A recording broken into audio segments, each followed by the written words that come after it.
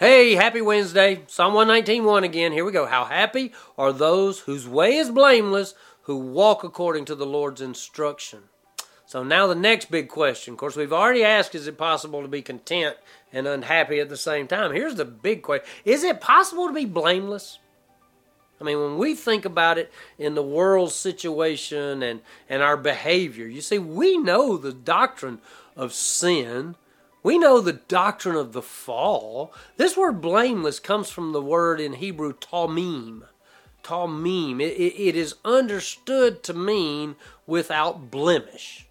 It's translated in words like blameless and without blemish.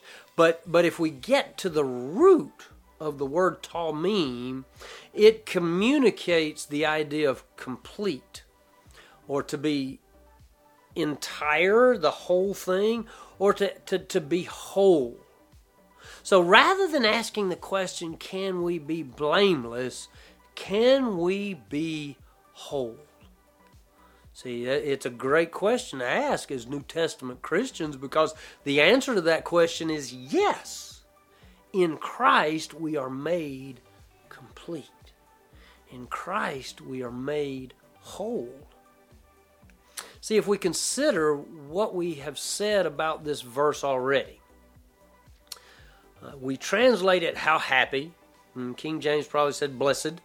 You see, I've talked about contentment. So if we take the contentment idea with the wholeness idea, then the verse might sound something like this. And please, I'm not changing the Word of God. I'm trying to understand what God wants me to understand. Joyfully content are those who are whole, who walk in God's Word. You see, Bible study is about knowing, abiding, and obeying. When we study the Word of God, we need to understand what it is that God is communicating to us. You see, we should feel conflict in our spirit when we're disobedient to the Word of God. See, if we're willfully in sin, and 1 John talks a lot about this. This would be a great place to go read 1 John 1. But if we live in willful sin, we'll feel God's rebuke by His Spirit.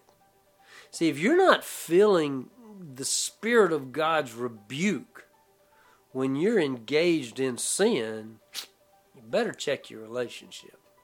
I've said that from the pulpit. I'm not judging you. I'm not judging me. Except that, Paul tells us to examine ourselves. But the point is that we want to be joyfully content, whole, and obedient.